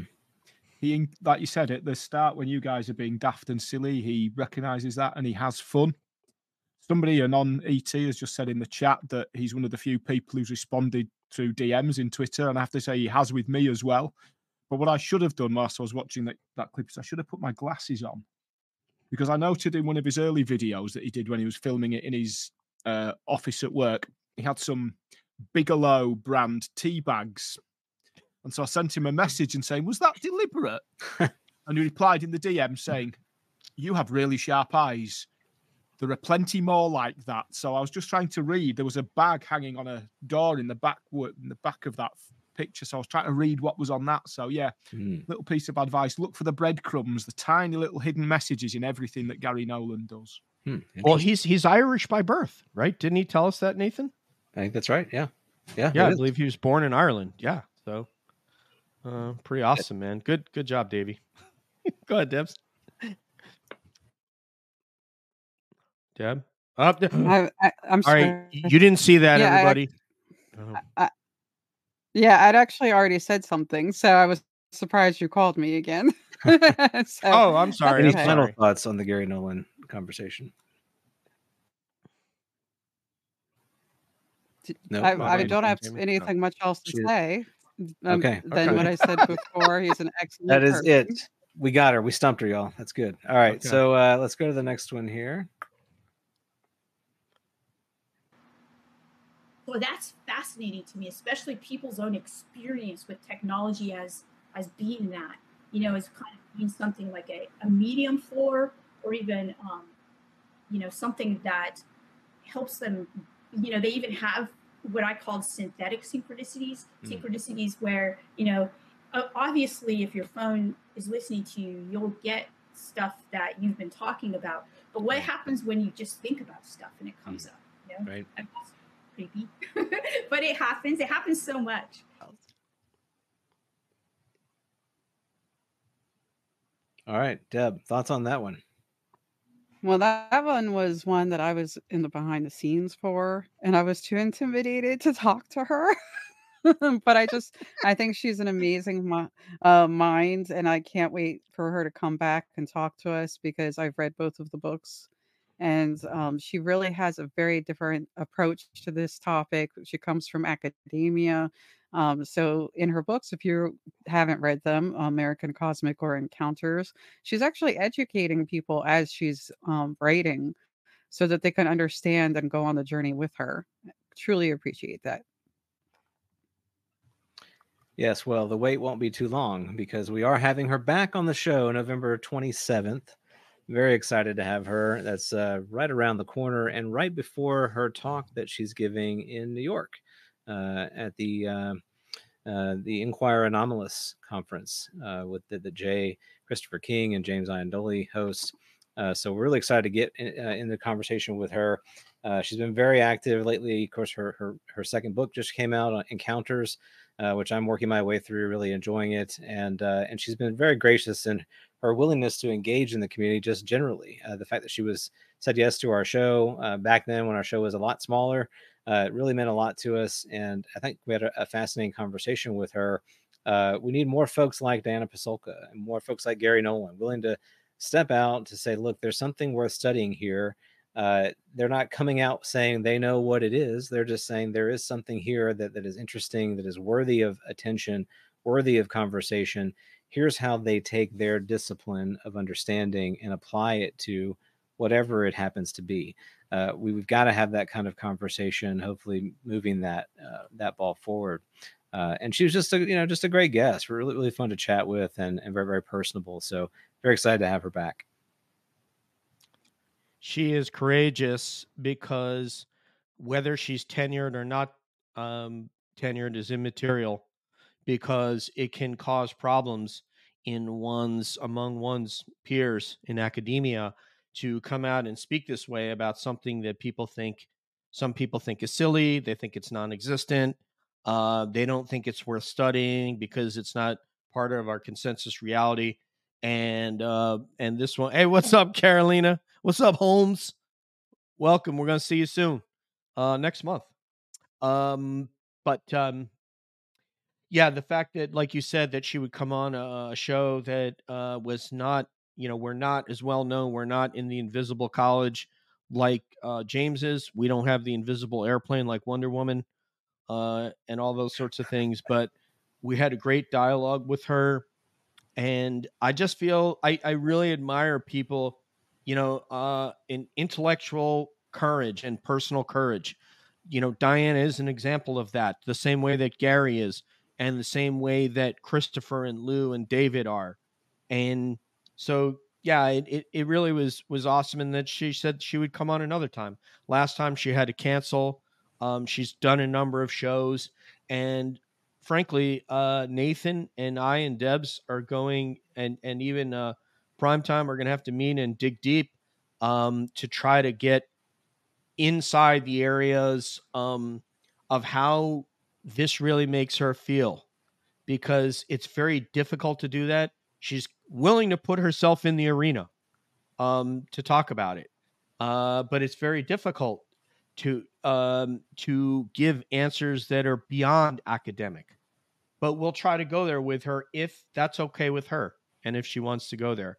But yes, we're honored, and we can't wait to have this discussion with her. It's going to bear some study and preparation. All three of us are reading her book, and bring it on. It's going to be fun. Yeah. Davey, Diana's a big name in the community. What are your thoughts on her efforts right now? Yeah, again, as you said, she's putting herself out there.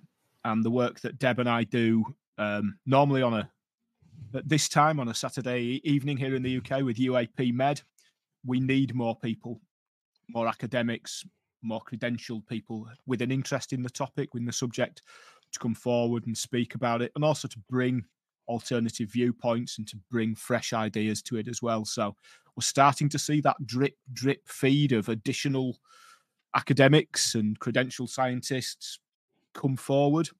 Just need to see more, and what she does is fantastic for bringing that forward. So yeah, and I'm looking forward to listening in on the 27th. Really can't wait.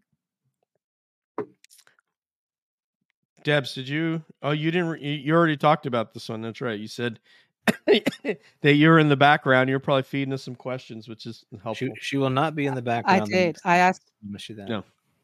Yeah, I was asking about the Invisible College because I wanted my card, but I couldn't find it when it came in the mail. It's also not visible. It's near my invisible check that I'm looking for. All right, so here's a little clip I took from one of our British invasions that I just enjoyed doing so much. So let's take a look. It's good to have you back. So that is your fifth Beatle. We didn't want to leave Peter Best out. We wanted to recognize him, and I thought we did that. We have Ringo Starr just up. If you look up to the right, to your right, Max, you have that's Ringo Starr up there. But took all your royalties. All right, so British invasion. That was great to see. Max, of course, who's in the chat. Max was on that invasion. Maxie. Frank had to peace out. I know some of you were wondering what happened to him. He had a limited amount of time to be with us, so we're so grateful he was able to spend some time with us.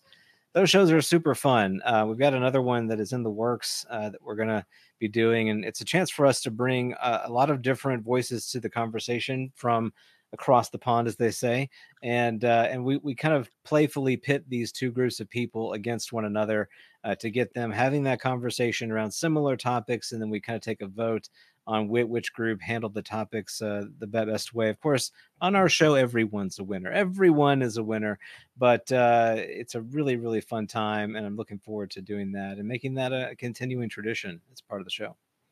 I think Davey's the one that took it over the top on that one, didn't he, Nathan? I think those guys won that one. Oh yeah, crushed it. I believe so. But we endeavor to do another one. The next one is going to be Yes and the Who. Excuse me, Yes and Traffic. One of Steve Winwood's bands. So Dave Smethurst, in theory, will talk about Yes. So we're going to play a video of Yes, and we're going to play a video of Traffic. Dave is going to talk about Yes, East Anglia's own a band so far ahead of their time, like probably 15 years ahead of their time, which in music is a lifetime, really. And I'm not going to give away my thoughts on that. I'm going to wait till that show, but I'm going to bring up something that when you hear it, you're probably going to go, wow, like I never thought of that. So, that's what I think is going to be your reaction when I draw this contrast. So anyway, we endeavor to, and I'll talk about Steve Winwood and Traffic. Steve Winwood is ridiculous. He's timeless. So yeah, British invasion. Love it. Looking forward to that. Let's go ahead and jump in the next clip. I got just a few left, and then we'll kind of close out the show. So this one is with our good friend James Fox. Cautiously optimistic that there's more fascinating stuff to come. And did I ever think that I was going to make a documentary on an alleged UFO crash and live beings walking through the town of Virginia? If you'd have told me that 10 years ago, Jesus, like 15 years ago, that it would be not met with a high level of criticism, I wouldn't have believed it. You think would? Who would believe it, right? It's crazy that we're in a place now where that conversation has brought us to being able to talk about these incidents that have occurred in places outside of the U.S. with a lot of witnesses, a lot of amazing testimony. I know there was, James Fox can be a controversial figure in the community as well. Here's a guy who's one of the hardest working people out there in terms of creating content, interviewing people, doing a lot of it on his own dime, trying to put together, compelling pieces of art, basically, to tell the story of what's going on, things that are taking place. And, there are people out there who just sort of sit from home from the comfort of their keyboard and, like to take swipes at the guy that, he promised us this, he promised us that. Where's this? Where's that? Yeah, right. I don't think they pay that close attention. I never heard James promise anything. I think he was always very optimistic that he would get something based on conversations he had been having. But as we all know, it's just difficult to pry some of this data out of the hands of the individuals and the agencies that happen to be holding on to it. And he's trying to hold them to account. He's done some of the most compelling work in the UFO community that you'll find. For many people, documentaries from James Fox are the on-ramps to the topic. The phenomenon still one of the best documentaries to introduce someone to the topic that is out there. So we're really excited to have him with us, and I can't wait to have him back. Nathan, I want to ask you, the bandana around the neck, is that not the most directorial of looks? Like right how necessary in your mind is that, the bandana around the neck? Yeah, I don't think people know this, but you can't actually do the camera work without it, because what it does is it adds a little bit of stability to the clavicle. I know people don't understand that, but it's just that little bit of weight adjustment that alleviates the back pain when the camera work is happening. Yeah, just a little bit of inside information. He totally, and I knew there was a technical reason. He just looks like a director. I mean, but no, all kidding aside, I want to pick up on the point. First of all, that he was such a regular guy and giving of his time, just like TJ Allard. We could probably do 10 minutes. TJ Allard, just, very, very chill guy. Come on, just a very regular guy. And that's what James was. I want to, as we continue to talk about sacrifice and people putting themselves out there at the risk of financial gain, James is another one. Do you think that if he went to other lines of endeavor in the film industry, that he would be making more money now than he would chasing around UFOs and having, as Nathan said, putting his own dime into some of these projects like Doug Hychek is doing in Bigfoot and having to do Kickstarters and things? These people have sacrificed just in the same way that Luis Elizondo has, and David Grush and Diana Pasulka and, Christopher Mellon, who probably has colleagues who think that, Davey, to use one of your words, maybe they think he's a bit tardy or whatever for taking on this topic. I believe people like James are as well. Seth Breedlove and Doug Hychek and Darby, who we had. Am I saying his name right? Is it Darcy? Darcy Weir. Darcy Weir and James Fox. So yeah, thank you, James Fox, for doing what you don't owe us a damn thing. You're doing the best that you can to bring as much attention to this topic, going and jetting over to interview people on the spot when something happens. I mean, who do you think pays for that? You think there's some corporation giving him money to do that? He's paying for that. So yeah, I agree with you, Nathan. Yeah, great stuff there. Deb. Yeah, I got to meet James in New York, and he has this exuberant, almost youthful energy when it comes to this topic. He was humble, determined to get information. He was asking questions at the conference in New York, the inquiry. And I just felt like he was an appealing person. And I really appreciate the fact that he went to a different country to look at this topic and really thoroughly investigated, because we don't acknowledge enough that this is not just, the United States, or, in some cases, we obviously talk to the UK. It's not just a Western, side to this. There's like a lot of like all the countries are involved in this topic. So I appreciate that he did that. It was pretty brave. And it was a great movie, Moment of Contact, for those who have not seen it. Yeah, I got both of them. And Huge. Phenomenon is like still my jam. Davey, how is he seen in the UK? Personally, I love the guy to pieces, partly because earlier this year in Manchester, I was present when he was awarded with a Lifetime Achievement Award. And then afterwards, courtesy of our good friend, Disclosure Team Vinny, we drank lots of whiskey into the wee small hours until the hotel bar asked us to leave. So James is my man. Awesome. Hats off for that. And then the other thing, and again, this is one of these things we forget because we get really insular in our little UFO world, and it can become an echo chamber. But I was talking with a colleague at work the other day, and I'm totally open about the podcast, my interest in this topic. I've got UFO stickers on the back of my laptop. When I go into corporate meetings, people see them, they ask the question. And somebody said to me, "What is this?" And I explained it's one of Disclosure Team's sticker. It's a UFO thing. And he went, "Oh, I'm terrified of aliens. Absolutely terrified of aliens." And I said, "Tell me why. Where's this come from? Is it a film you watched?" He said, "No. I went out with a Brazilian girl. She was from Varginha." Wow. Wow, man. Wow. Someone who, yeah, I'm sure it must have terrified that community. Yeah. Absolutely. Yes. Absolutely. And that fear that she'd experienced growing up in the town where this happened. And he, you know, he's now, whoa, these are scary, real things. Yeah. Never underestimate the power of these kind of things around, you know, into the general populace. Yep. So true. So true. Yeah. I'm so glad we have James. He's huge. And he's not done. And the guy he's tireless. So Nathan, can you think of a better representative of the UFO community that you would want to spend a few hours at a bar with James Fox than Davey? Oh no, man! That like sounds like an amazing evening. Like sign me up for that. So whenever we can do that, Davey, let's make that happen. That sounds fantastic. Definitely, and we'll invite Melissa Tittle because she was there as well. Because we'd already taken her to the Cosmic Cantina bar as well. So nice. There we go. That's awesome. All right, so we got a couple more left here. This one is with Jeff Kripal.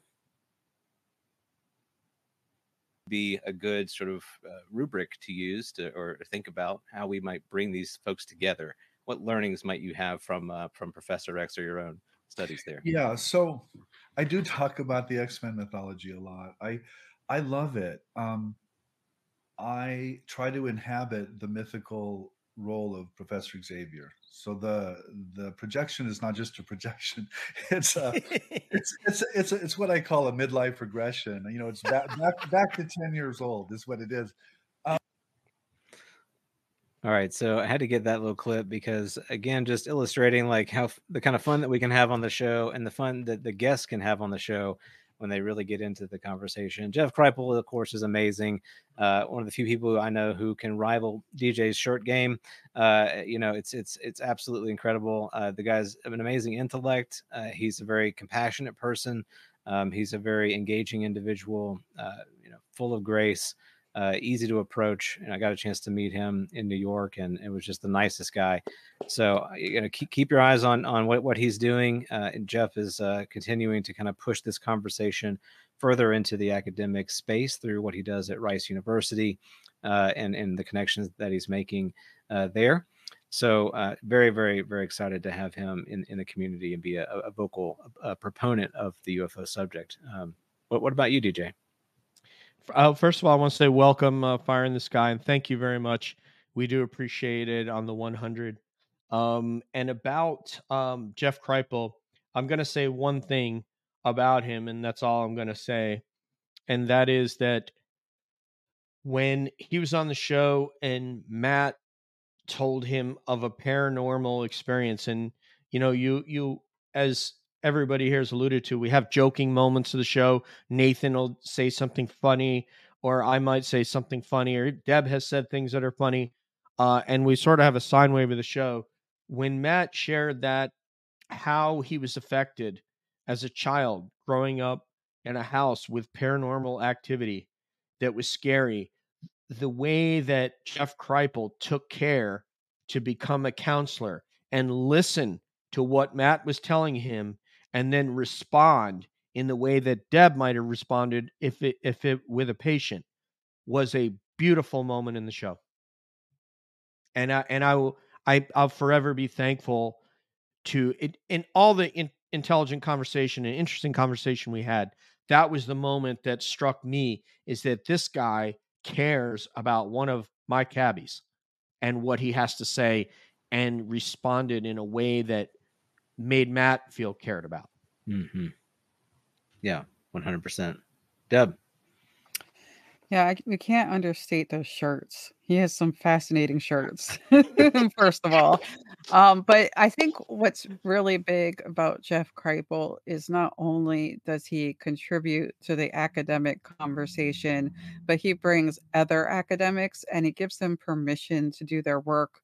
In fact, he highlights it, he puts it on stage, he gets videos made about it. And he makes it a conversation that they can have. And that is so important. So we cannot say enough about how important that is these days. More and more people need to be able to have the conversation. Mhm. So, yeah. You're here, Davey. I know you're a huge proponent of that, kind of widening the space the conversation can take place in. Definitely, and that idea of allowing people to have those conversations. There's a scenario that Gordon White, the host of Room Soup, often puts out there, which is that you're at a party or a barbecue or a bar, and you're talking to somebody about the topic. Where do you send them? What do you give them to read? What do you give them to watch? And certainly, Moment of Contact might be one of those. But for me, hands down, every time, starter for 10, Go Away and Read the Flip by Jeffrey Kripal. It will, wherever you're coming at this topic from, whatever your starting point, that's a great entry point, a really good grounding, academic, theoretical, but again, relevant to everybody. So yeah, thank you, Jeffrey, for putting that together. It's one that I buy people as birthday presents and Christmas presents. Go away and read that and then come back to me. Awesome. Yeah, absolutely fantastic. All right, we got a couple more here. I think just 3 left, but I want to get this one in here because it was a fun show to do with the Navajo Rangers. So here's DJ cutting it up a little bit. You got to admit, though, Stan, like when you think about somebody has to go to a coin laundromat, if you would have had that plus the vending machines, it could have been a really good situation to have those turn up in your house, right? You're like, I got to go to the coin laundromat. I know it's like $2 a machine, $1.50 for the dryer. Then you have the soda. You want to get some Fritos and stuff. This could have been a good situation when you think about it. Have you seen anything? All right. Let me. You need some pretext to that. No. Please put the context on that. Yeah. Nathan, I need you and Debs to back me up on that. Davey, I don't know if you saw this episode, but basically, what had happened was, they were doing a paranormal investigation, and they had quarters like appearing in the room. They had evidence Ziploc bags full of quarters, but more quarters. I don't know where they were appearing from. Do you guys remember? Just out of the air. They were like, they were apports. They were appearing from nothing in the room that he was in, and falling onto the floor. Mm-hmm. Something that's pretty scary, especially since there's this audible component to it. And when he shared, because we asked him about, I think one of us asked him about the hitchhiker effect, and they said, "Oh, there was some hitchhiker effect," and that didn't stop them from going and investigating these things. They just, gathering evidence bags. But yeah, so I was asking him that, hey, you know what, having these quarters, this could be very valuable if you need to go to a coin laundromat. So that was the context there. So yeah, totally. No, those guys were great. Stan and John, just really personable, nice guys. Continuing to have this conversation and an important part of the conversation too, because it's that Native American history that is, I think, has a better way of integrating these experiences into their worldview than we do in sort of the modern physicalist, materialist paradigm, Enlightenment science paradigm. So there's a lot to be learned from those ancient traditions and understandings of the world, of our place in the world, our place in the cosmos. So it's just so good to have a chat with them about their encounters. We got a little bit of time left. I want to make sure we get to these last 2 clips. So obviously we've got Lou Elizondo here, one of our highest seen episodes. So here we go. Thing on open source that you say, wow, that's credible. Yeah, and the problem with it is that the government recognizes it. There are some very authentic UAP images. When people say, "Oh, they're all grainy and blurry," no, they're not. There's some that are really clear and are very authentic, because we can look at the date and timestamp and the metadata on the video. We can then correlate that to any other type of assets that may be in the area, And it turns out that we're picking something up that came across, let's say the Pacific Ocean, and all of a sudden someone in San Diego goes, I had this real funny light doing these weird things in the backyard, and all of a sudden you realize, oh man, they got it on camera. There are some very, very. There's one in particular. I probably can't talk about it, but there's one of a triangle, and it's at night, and it's not just 3 points of light. I mean, you can see the skin of the aircraft. You can see a lot, and to the point where some of our folks were like, "Well, should we take it off of the internet?" No, don't take it off the internet. Leave it up. That's not your video to take down. That's a private citizen's. And yes, they got a great video of a UAP. Congratulations. We should probably give them an award. Don't take the video down. All right, that was that really kicked off a lot of internet sleuthing. I recall when that interview aired. I think that sleuthing is still taking place. To be honest with you, there's still people trying to track down what is the clip he's talking about. It's this elusive black triangle. I feel like of all of the UFO shapes, the black triangle has this really deep psychological impact on the human psyche, and I don't know what I would do if I would see one. I think it would definitely arrest my understanding of the world and give me a great deal of pause. So that was really generous of him to share that with us. And that was also Lou's last podcast sort of appearance for I guess even till now. He's not done a show since then. So it was great for him to spend some time with us and share some parting thoughts. But DJ, what do you think about when you think of that clip and that particular episode? Well, we asked Lou if he would dress up in some authentic Cuban clothing, and true to Gary Nolan and Jeff Kripal and some others that have and Doug Hychek that have played along, he wore a Gallabera shirt, which is a traditional Cuban shirt. I think I was wearing one too because I went and bought a purple one for that show, and he also wore his fedora hat, which is also commonly seen on the streets of Calle Ocho in Miami, which is 8th Street down there in Little Havana. Beautiful place. If nobody's ever been there, to go and have a coffee and eat and sample some fresh fruit and some Danish, you'll just love it. And obviously Cuban sandwich. But Lou was fantastic. I often tell people, despite the fact that shared military background, I'm not as close with him as perhaps Vinny or Dan or some others, but I do get to chat with him on I forget what's that thing that we use, Nathan, Signal. Yeah. And he's just a fantastic person. We got to meet his wife Jennifer before. Now he's actually showed her, but back then he wasn't showing her face because of the doxing and things that people had done, going doxing his family and researching his family and so forth. But he's a wonderful person and someone who sacrificed a lot for this topic in terms of real money that he gave up to advocate for this, actual paychecks that won't be recovered by just being a contractor and getting a paycheck. Now it won't be a retirement check in perpetuity at the level that it would have been had he said, screw it, and just stayed in place. Mm-hmm. Yeah, definitely. It was an honor to have him. Deb. I'm still trying to educate people after that episode. There were some head scratchers. Unfortunately, a lot of people misunderstood some things that were said. And I think that it was a good example of what happens sometimes in the UFO community. People come forward, they're all into this topic, and then someone wants to pick things apart and misunderstand what was said.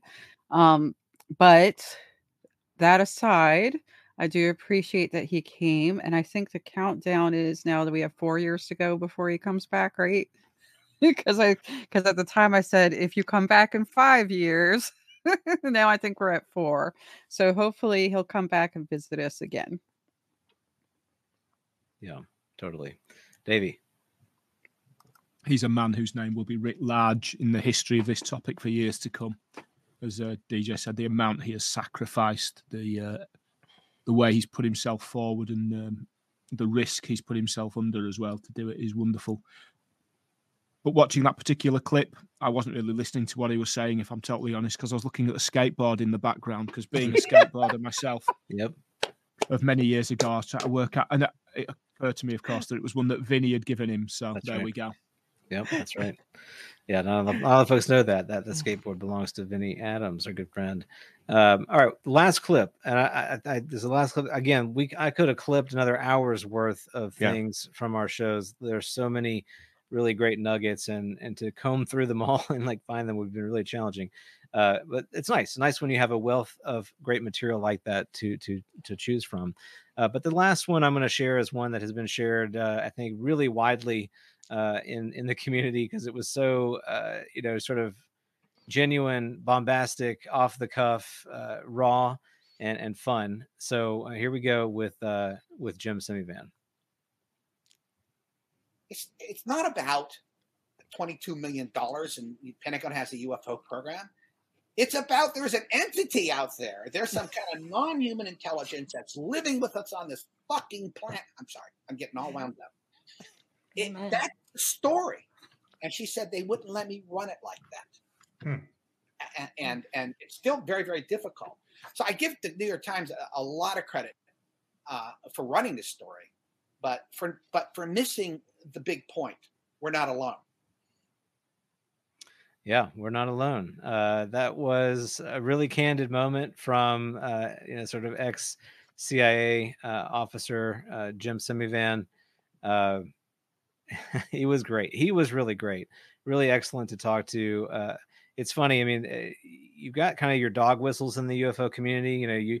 You say someone was CIA, you say someone makes money, you say someone whatever, it like sends people off a cliff on edge because they think that there's something broken about that person. But I found Jim to be incredibly authentic, to be a person who's just trying to figure this out like the rest of us, who just happens to work in the government. I mean, what a surprise. There are real people who work in these government agencies that live. Yeah. Real people like you and I who, are your neighbors or your parents or your siblings, and they have interests just like you and I have interests, and they have a deep curiosity. And Jim, of course, isn't just a curious person and a really skilled individual to do what he did, but he's had an experience. He's had a very profound experience that has changed his life, the life of his wife, and kind of propelled him to advocate for this topic in a more visible public way. He's got skin in the game, and we owe a lot to Jim Semivan, the work that he's done, the work that he did with TTS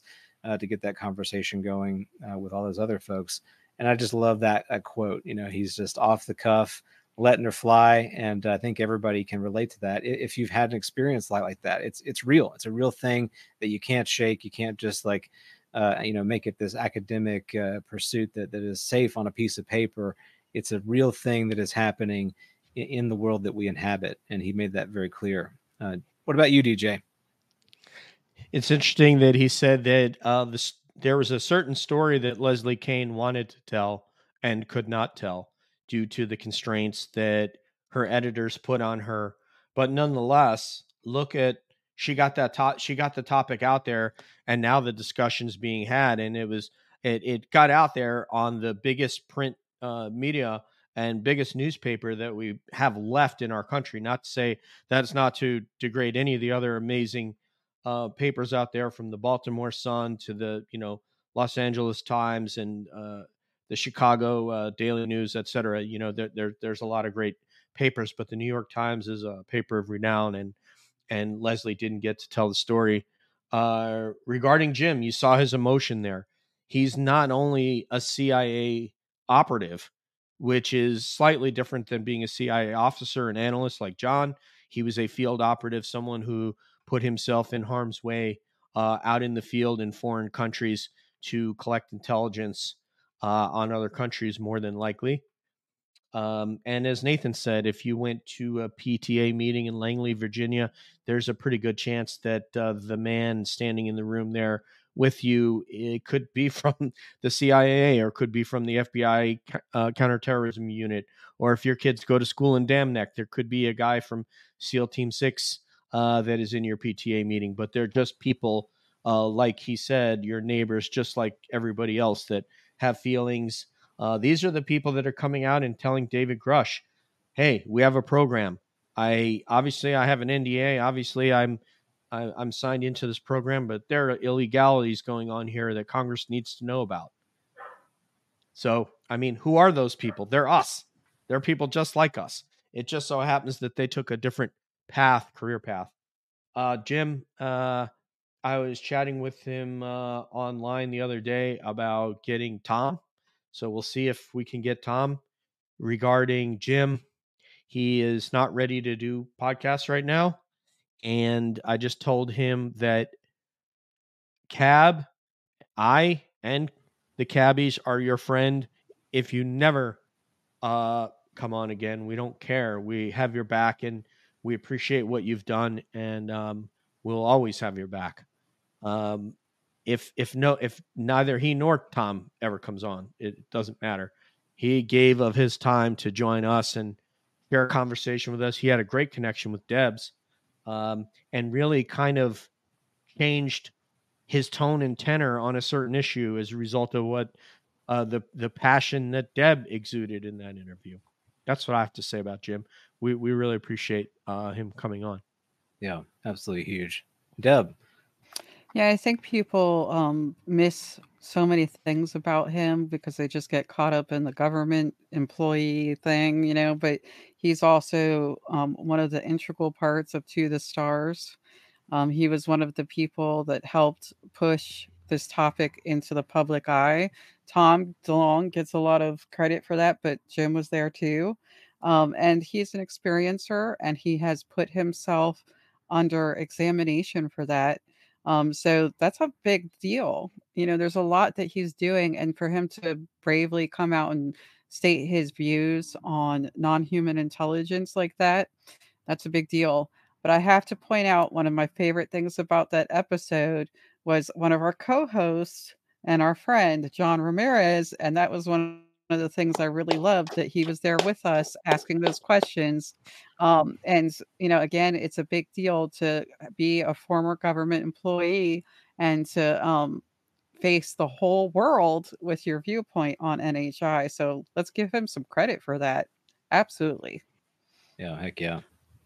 That's what Fire in the Sky is talking about here, is that it was great to have Jim and John on the same episode. John was kind enough to join us as a guest co-host on there. We love John Ramirez, and we really appreciate his multifaceted approach and angle that he looks at the phenomenon from. So, yeah, that was something else. It really was. And as you said, Deb, Tom would not have been able to do what he did without the Steve Justices and Jim Semivans and the Lou Elizondos. You know, we really need these guys to add this air of legitimacy to what we're talking about. And thankfully, he's down for the cause. So, Davey. I get goosebumps watching that clip, because this is a man who, as you said, has been a field operative. He's worked in the most stressful, covert situations you could possibly imagine. And yet he cannot control his emotions when he's talking about this topic. It has such a huge impact on him that it's changed the direction of his life. And he's so open about it. And he is, as he describes everybody who's involved in this topic, we're on a journey together. We're moving together. We're trying to find the answers. And he is a true part of the community. Yeah, well said. Yeah, it's, you know, we're a fortunate community to have so many incredible voices like Jim and many others, many that we highlighted on the show today. That our community is rich with these voices and experiences and advocates, and I think that's why we're seeing so much momentum occur. You know, we've got people from all walks of life, from all backgrounds, really putting their necks out there, willing to have this conversation and push it forward into the public sphere. And I think we're seeing it happen. It's a wild time to be alive. It's certainly not anything I had on my bingo card when I was growing up, although I think I would have said it would have been cool, but I wouldn't have imagined it would be anything like what it has become. And I would not have imagined it would have impacted me in the way that it has on a personal level. You know, it's one thing to sort of be fascinated in sort of the science fiction aspects of a UFO, It's another thing entirely to have it rewrite your understanding of who you are and what your place is in the world and your connection to other individuals, your connection to the universe. These are the sort of conclusions that I have come to in my pursuit of this conversation. And what a wonderful thing! What an amazing thing to do and to experience and to share that with someone. That's why I'm a passionate person about this, and I get upset when people try to shut it down and try to sort of say, "Oh, we shouldn't be talking about that. It's too fantastical. It's not. All these are just made up stories." I don't want to live in a world that is reduced to sort of a narrow lens. I'd rather live in a world that takes a wide perspective and suspends belief a little bit, because we don't have all the answers and we never will. And no human being, no culture, no period in history has ever had the corner on that market. So let's not delude ourselves in thinking that we've arrived there now. So don't get too up on your high horse, because one day someone in the future is going to look back at you and say how foolish you were. So let's all be humble. Let's all have that beginner's mind and be willing to grow and explore this subject. And I don't think we could do that without these amazing champions that have stepped forward in the way that they have and brought this conversation into the public consciousness in the way that they have. And that's getting started, right? We're just getting started. It's going to be even more fascinating in the months to come. Personal risk. Do you think that guy is part of forums of former operatives that probably say, "Hey, Jim, what are you doing, man? Yeah. What are you doing?" You think that hasn't happened? Right. I will bet you it has. I will bet you it has. Those guys are on LinkedIn. They know what they know what he's doing. It really has been an incredible ride, and we've more to do and more fun to have. We're lucky that people like Davey have decided to jump on and join in the ride with us. I see Mick in the chat. He doesn't really care what time of night it is. He'll jump on with us. I just want to make sure you're getting proper rest out there, Mick. And Julie, once again, you're part of several different shows. The Spaced Out Radio with our friend Dave, among others, the UAP Med. And thank you, Julie, for being here and deciding that you wanted to be part of this. With that, parting shots. Let's go around the room. Davey. I think when I first spoke to you guys, one of the questions was, where's this going to go? How quick do you think things are going to move? Well, things are keeping moving. Mm-hmm. Probably quicker than I would have anticipated, having been, interested in studying this topic for nearly over 30 years now. But I just say, keep the momentum, keep an open mind, but not so open that the wind blows through. Love that. Heathcliff, my man. So good. Deb. I think that this episode ended up being a celebration of all these lovely people that have come to share with us today. And I wanted to say that without those people and without DJ driving the cab and Nathan navigating and Jules directing traffic and some of us putting gas in the cab, we wouldn't be enjoying the ride. So I'm glad that all of those people have contributed. This is a joint effort. Please, for all those who are listening, just remember you are welcome to come and speak to us as well. We love to have these conversations. I think it's a crucial thing for humanity to recognize as part of itself. And thank you. Man, that's what it's all about right there. I've already said a lot. I don't want to say too much more other than just I'm so grateful to have you guys as show partners, that you've given me strength to have this conversation. I get excited to do these shows. I get excited to see who we're going to talk to next. It's a really cool thing to be a part of. And we've built something, in my opinion, that's very valuable. And we're voices in the community that are pushing for the kind of space that we would want to be a part of. A place where we feel welcome and a place where we treat everybody with dignity. And we live in a day where we don't have that, where it's hard to find. And there's some have said called it a crisis of meaning, and I certainly have felt that. And to start working on that and to build that and to be intentional about creating communities of meaning where people are treated with respect and dignity, that's one of the best things we can be doing right now. I don't care what your topic of interest is. It could be anything, but to put some effort into that and to try to really relate to your fellow human being and connect with them and see yourself in them, that's what we're here for. So I look forward to doing more of that as we continue to drive this car down the road, and I look forward to the next episode, the next guest, the next Davey, the next whoever that we'll have to be a participant in this ongoing conversation. It's a true pleasure. Yeah, if you think that we're not human and that we haven't been hurt by people in the community, we have. All of us have. But we choose not to thrust a virtual sword into the ether at that person or persons. We just choose to celebrate having fun about the topic and having fun with one another and being positive ourselves, as difficult as that can be at times to be human, and to have the conversation. And Nathan throws down something that may be very difficult to swallow, that in the span of our lifetime, we may never have the answer while we're alive. It may happen after we're alive, or maybe it won't happen ever.